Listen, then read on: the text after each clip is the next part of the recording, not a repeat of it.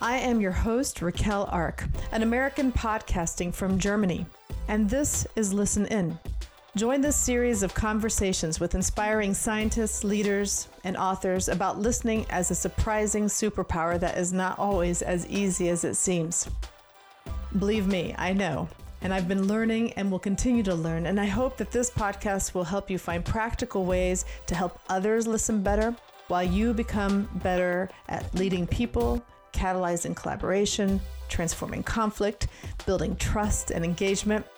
And I'll tell you, when really good listening happens, then the entire group, including you, can feel energized and inspired. So sit back and enjoy listening beyond what we typically think of.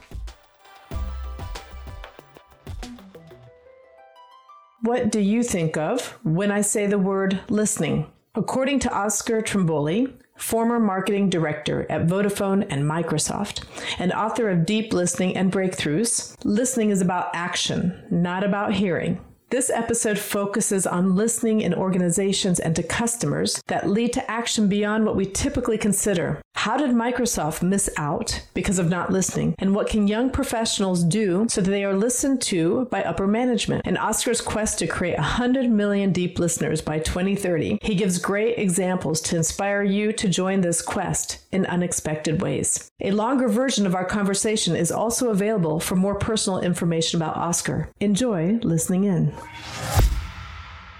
Intuitively, we know when people don't listen to us, yet we have no frame of reference, no palette to play with, no syntax of dialogue of what the difference between a good and a great listener is.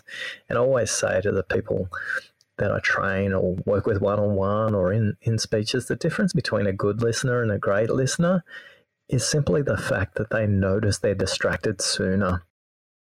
Forget the tips, the tricks and techniques. If you can notice you're being distracted, because the 125-400 rule will say they speak at 125 words a minute, you can listen at up to 400, so your brain's going to fill in the gap. Just become really good at noticing when you're distracted. That's the difference between a good and a great listener. And that takes a lifetime of practice. That simple statement is something I struggle with every single day. Yes, I'm with you on that one. There's times where we do it well and times that we don't. And there's people we do it well with and there's people that we don't. And becoming more aware of that. The other day I was teaching a class, and the conversation that came up in that class and what really, or the message or the thing that it really hit people is, oh, listening's a choice. I can choose. And there may be some times it's, that if you choose not to, that you're conscious of that choice too. And that it may have impacts or, on the situation. That awareness of when you're distracted is also a choice. There are some situations where they were feeling, drained by listening. And then the question is, what do I do then? Do I have to listen all the time 100%? And, I don't think it's possible to listen 100% on all the time. We need also to give our brains breaks, and we also need time for people to listen to us. There's a lot of other aspects in there, but to know that often it's more that when we catch ourselves being distracted and pull ourselves back and are very present for other people, that a lot of times that exchange with that person actually might be more effective in a shorter period of time. Yeah, and I think a lot of leaders that I work with get trapped wanting to explore the content more, and yet the most powerful question they could ask is, what would be the most productive way for us to spend the balance of our time together? And you can ask that question at the 10-minute mark of a 1-hour meeting, or the 20-minute mark, or even at the 50-minute mark. A good colleague of mine, Donna McGeorge, has just finished writing an amazing book, The 25-Minute Meeting, How to Double Your Impact in Half the Time. And there is a point at which the meeting and the amount of time you set aside, there comes a point where it does become unproductive. There is a point where you listen too much and it's not effective either for you, the speaker, or the dialogue. But we don't ask enough process questions. We ask a lot of questions around the content. So that simple process question, which is really around time and outcome, where the progressive listener kind of comes up really strong, is what would be the most effective way to use the balance of our time? Yeah, that's a really great question. This past Friday, I was talking to a high performance person who's working for a very big company. She was 30 years old, and she was talking about how a lot of her friends are leaving the companies, and the leaders, the older leaders, just don't get it, that it's not just about the money. And, I asked her, so what do you think is the real reason why your friends are leaving these companies? She paused, thought about it. She said, it's because they're not being listened to. I'll offer a hypothesis that the leaders in that organisation aren't discriminating based on age. I'm sure if you ran a survey across each decade of the workforce in there, there's probably a similar turnover. Because if a leader's not listening to a particular generational group, they are likely not listening to their employees. The number one reason why people leave companies is their leader, not the company. People leave their managers. They don't leave the organisation. And the research is very solid across decades, across continents, across industries on that one. So I don't feel in this case that this system is singling out the younger generations for not listening. I think they don't have a systemic way of hearing not only what's being said, but being very deliberate about listening to what's unsaid as well. For me, I'm really passionate about multi-generational leadership because I feel that that's the contract between the current generation and the future generation to help them become effective leaders. But for me, I have a mentor. He's 23, he's half my age, and he mentors me around a lot of technology that's emerging. He mentors me in new ways of working in the gig economy. So I think skillful leaders are deliberate about how they listen, but I don't think in this case that this employee may want to be a little bit more curious and understand whether that's an issue only for their generation, or that others in the company have a similar issue with the fact that they may not be listened to. I think we all have choices. We can choose to be the victim, or we can choose to be the player in this context. The victim sits back, they blame others, they get frustrated, they point fingers, or they can choose to be a player and take responsibility. And responsibility is two-dimensional. Responsibility is about you taking accountability for your own change, but it's also about responsibility. So it's your ability to respond to that and having the ability to be choiceful in that. And for those people who are saying, oh, they're not listening to me, or maybe if that's what they feel like, what would you say to them that would help perhaps their voice be heard? The curious question may well be, if that leader, the 30-year-old leader was in front of me right now, I wouldn't necessarily explore what they think that the leadership isn't listening to them. Maybe I'd get them to explore what they're not listening to from those leaders and take it a step further. All organisations have stakeholders and customers ultimately. If I was to offer an approach that leader might want to explore, how can they listen to their marketplace and then bring that to the leader? I think in that context, the listening becomes more truthful because the truth is in the customer, the market, the competitor, the stakeholders, the voters, whatever that externality is. I think it would help our 30-year-old leader to orientate themselves around those that the organisation serves, bring that conversation to the leader, which will get them to listen because it's not about the 30-year-old not being heard, it's about the customers, the stakeholders not being heard. And I think playing on that landscape will help the dialogue change dramatically, not so much about whether we're heard or whether we're not, but what can we do to transform our organisation to serve those we're meant to serve. Because typically the orientation of I'm not being listened to by my boss is a very internal one, internal to the organization, but it's also about the self-talk and narrative that that person's come to bring to the conversation. So if they were in the room, I'd ask them, what's the biggest change we need to bring about for those we serve? Let's call them customers. And have you brought that to the leader? Because I think they would listen to you in that context. Yeah, I love that. I love that. And I'm just curious, in your model of listening, where would you fit this conversation? Does this fit in the context area?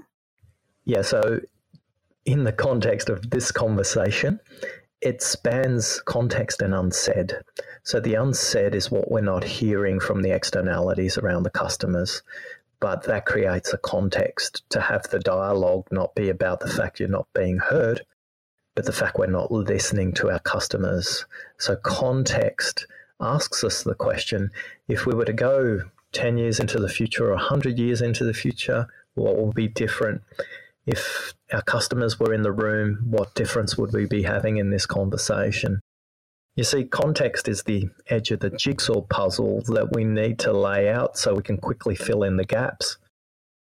And in this sense, I feel the wrong jigsaw puzzle pieces are being put down, and we're just flipping pieces saying they're not listening to me. Well, if we were a player and we were response able, and we were proactive and we were externally focused, maybe we'd explore that with customers, maybe we'd explore it with head office. If they were a head office, maybe they'd explore it with a subsidiary. It's really stretching people out of their current context to imagine a situation where they're actually observing themselves rather than being in the dialogue. They need to watch themselves from a third position. So typically the most potent third position is always the externality of the outside the organisation. In Australia right now, as an example, we have a very detailed intervention by a commission of inquiry into the financial services industry, and it has completely transformed the dialogue around the power that banks have enjoyed in the past in this market. So now the power dynamics have been flipped because those who were never given a voice with complaints are now appearing before a commission of inquiry, and that is completely changing the context for the banks, and their power base is very different now as a result. So externality is always a function of the context or level 3 listening. And in this context, because listening is about action, it's clear from this commission of inquiry that there was no shortage of complaints being logged. They were detailed. There were documents produced to the commission for each of these banks and insurance companies and for fund managers where complaints were documented. The institutions themselves had systems and processes to capture these complaints, but systemically they were being ignored. Reinforces the point that listening is about action. It's not about hearing. And too many people think that it's only about hearing alone. To be heard, we need change. We need to see change, whether that's an acknowledgement, I've heard you, I understand what you've said, to taking action on that, because that's what brings the 5th level into play, where you bring meaning into the conversation because people understand not only that they've been heard, but you're taking action, which means you've heard them at a deeper level, what they actually mean. We have a beautiful example of that only in the last 2 weeks. For those of you who don't follow tennis, I'll give you a bit of context and background. Serena Williams in the US Open only 2 weeks ago was 1 Grand Slam win away from being the greatest women's tennis player of all time. She would break a 45-year-old record by Margaret Court if she was successful in playing a Japanese debutante. She was called for a code violation, which in simple terms I think just means you broke the rules. And the rule that Serena was told that she broke was she was being coached. Now, it's an unspoken rule that you're not supposed to be coached. The reality is they all get coaching. That's why people sit in the coach's box. Serena wanted to understand from the chair umpire what had happened, because what had happened was Serena had seen her coach give her a thumbs up. What she hadn't seen was when her back was turned just slightly, immediately prior to that, her coach later explained in an interview that he was in fact coaching her. So she went to the chair umpire, Carlos Ramos, and said, "What's the code violation for?" And he explained that you were being coached, and she went there with an intention to understand where he was coming from, to listen, even though she disagreed. But what quickly came up for Serena and why she'd been triggered, she'd had a sequence of many US Opens where she'd been treated probably in a way that wasn't fair or wasn't held to the same standard as her male counterparts. So Serena ended up saying to the chair umpire, "All I want you to do is know that I'm not a cheat."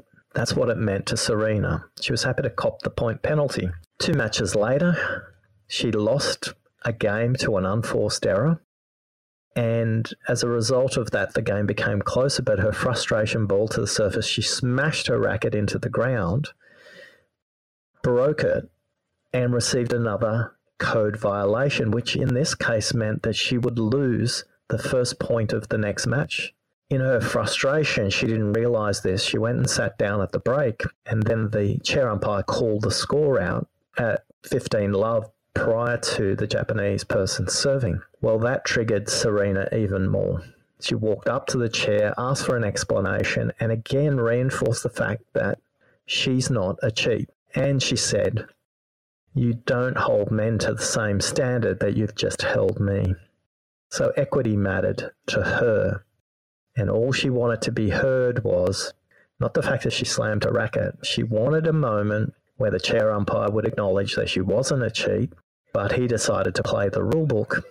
And as a result, Serena ended up losing the match, the championship that would get her to the greatest of all time mathematically. And because the chair umpire wasn't listening to what Serena meant, but listening to her content, we had a huge furor and controversy that will continue on. This will change the way women's tennis is viewed.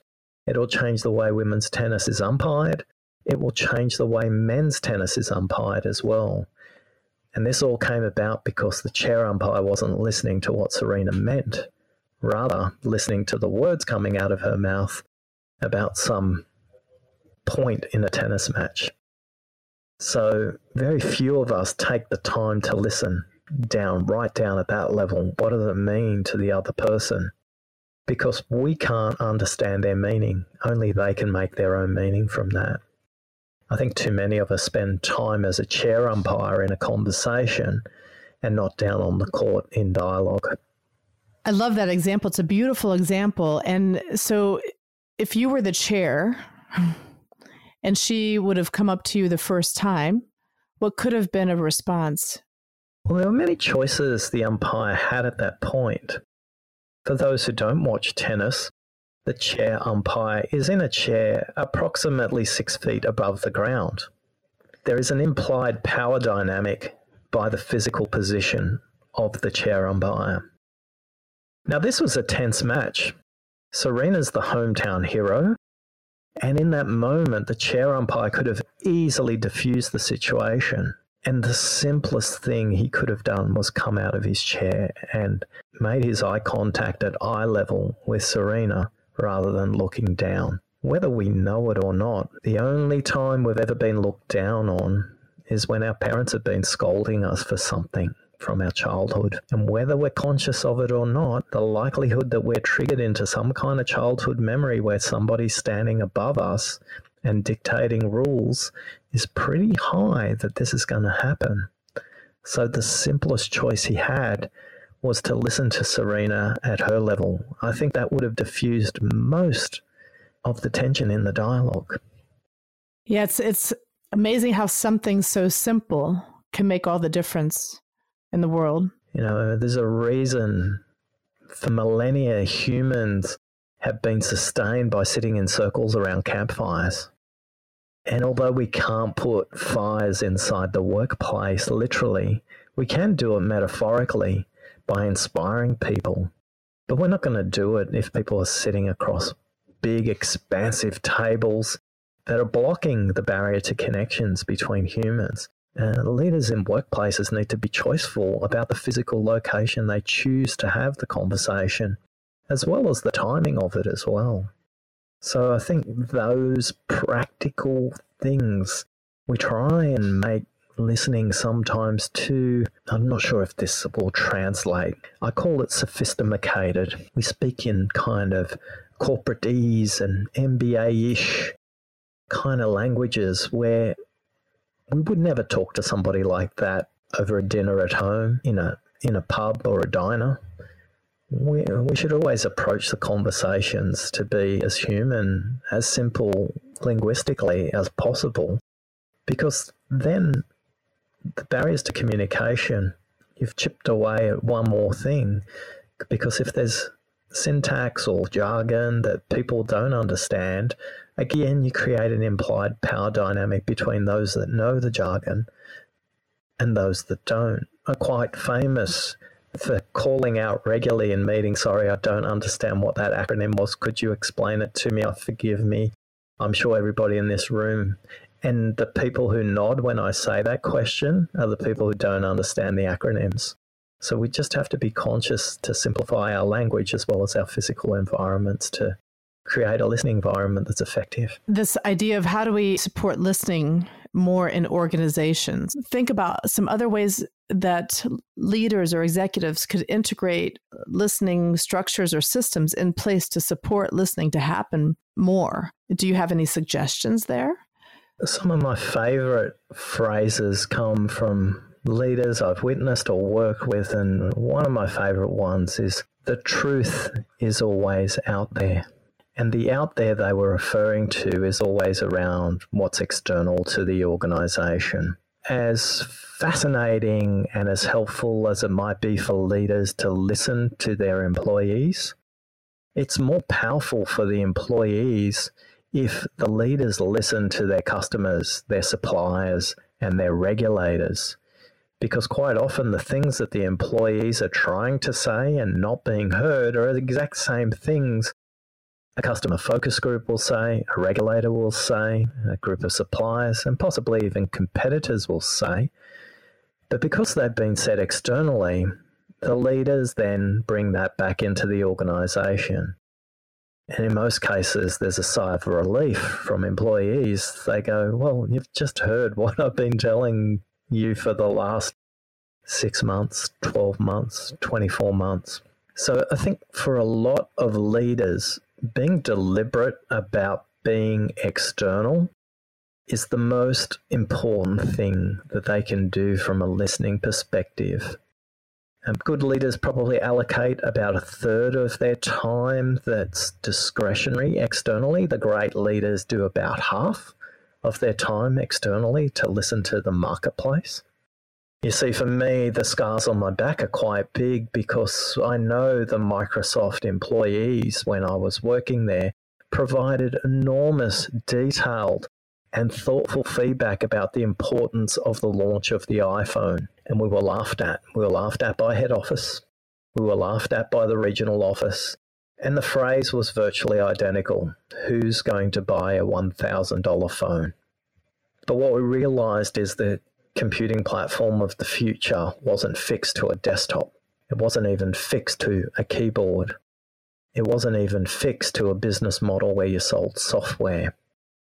And in not listening to the employees and the customers and the competitors in the marketplace, that organization is now the most valuable in the world. There's been over 100 billion iPhones sold since that time. So not listening has some huge commercial consequences.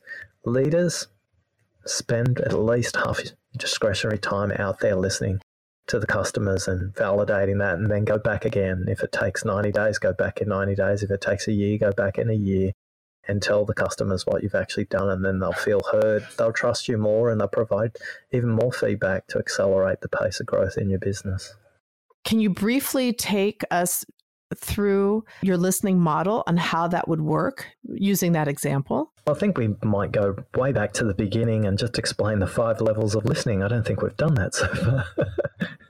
Level 1, listen to yourself. Level 2, listen to the content. Level 3, listen to the context. Level 4, listen to what's unsaid. And then level 5, listen for the meaning. So in this example, listening to yourself, Microsoft had effectively created a mobile phone starting from the origin of a computer and then putting that into a phone. They were listening to themselves in that case. They were working on what was best in their history, and they listened to themselves to create a phone that somehow resembled a desktop computer. Despite multiple versions of that phone being in market nearly a decade before the iPhone launched, never really exciting enough for software developers to write applications for those phones. The first thing Microsoft needed to do was really listen to their own market research, which was telling them that this form factor was a hybrid. It wasn't designed from the ground up as a mobile device.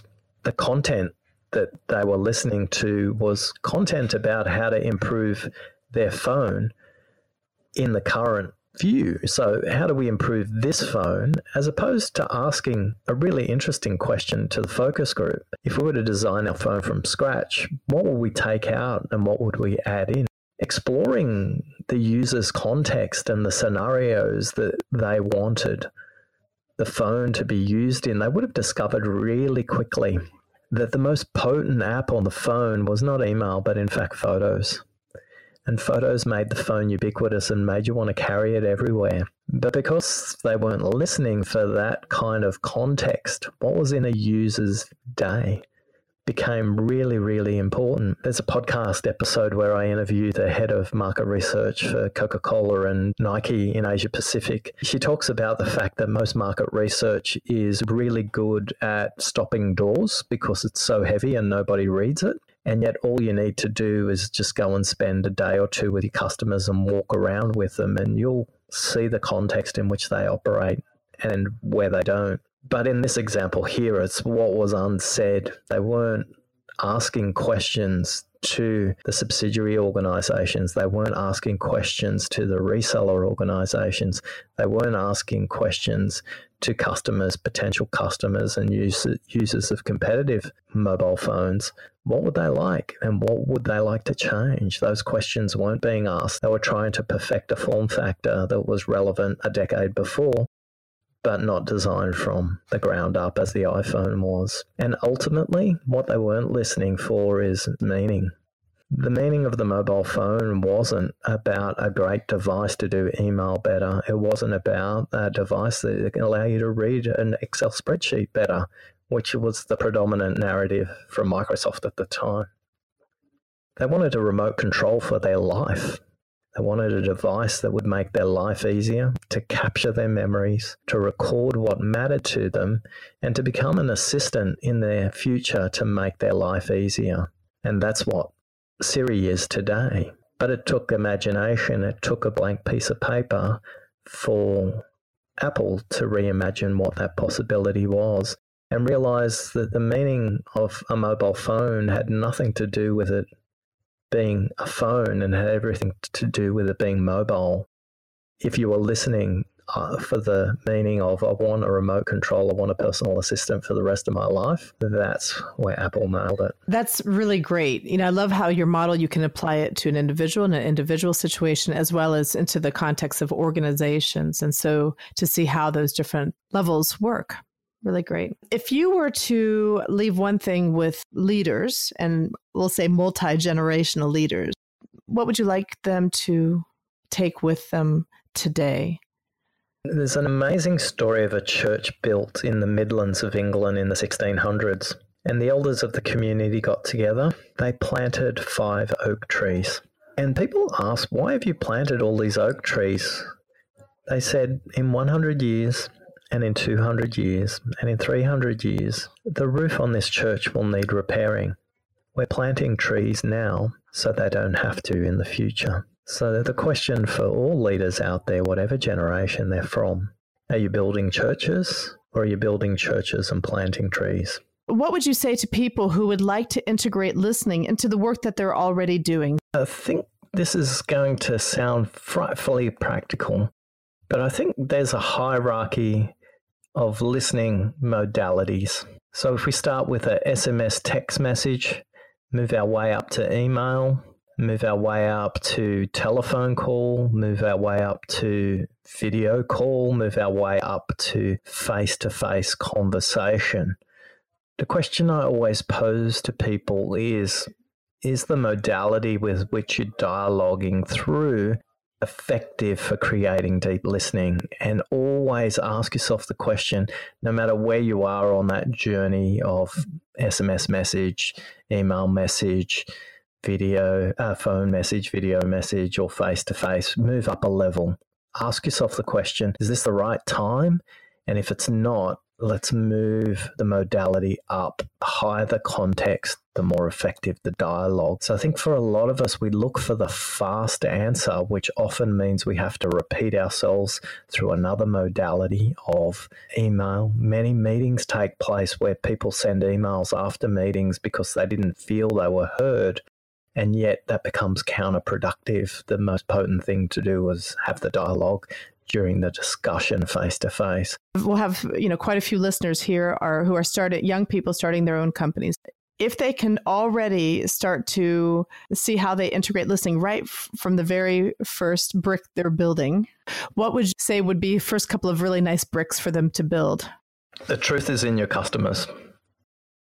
And for a lot of startups, they may not even know who their customers are in the beginning.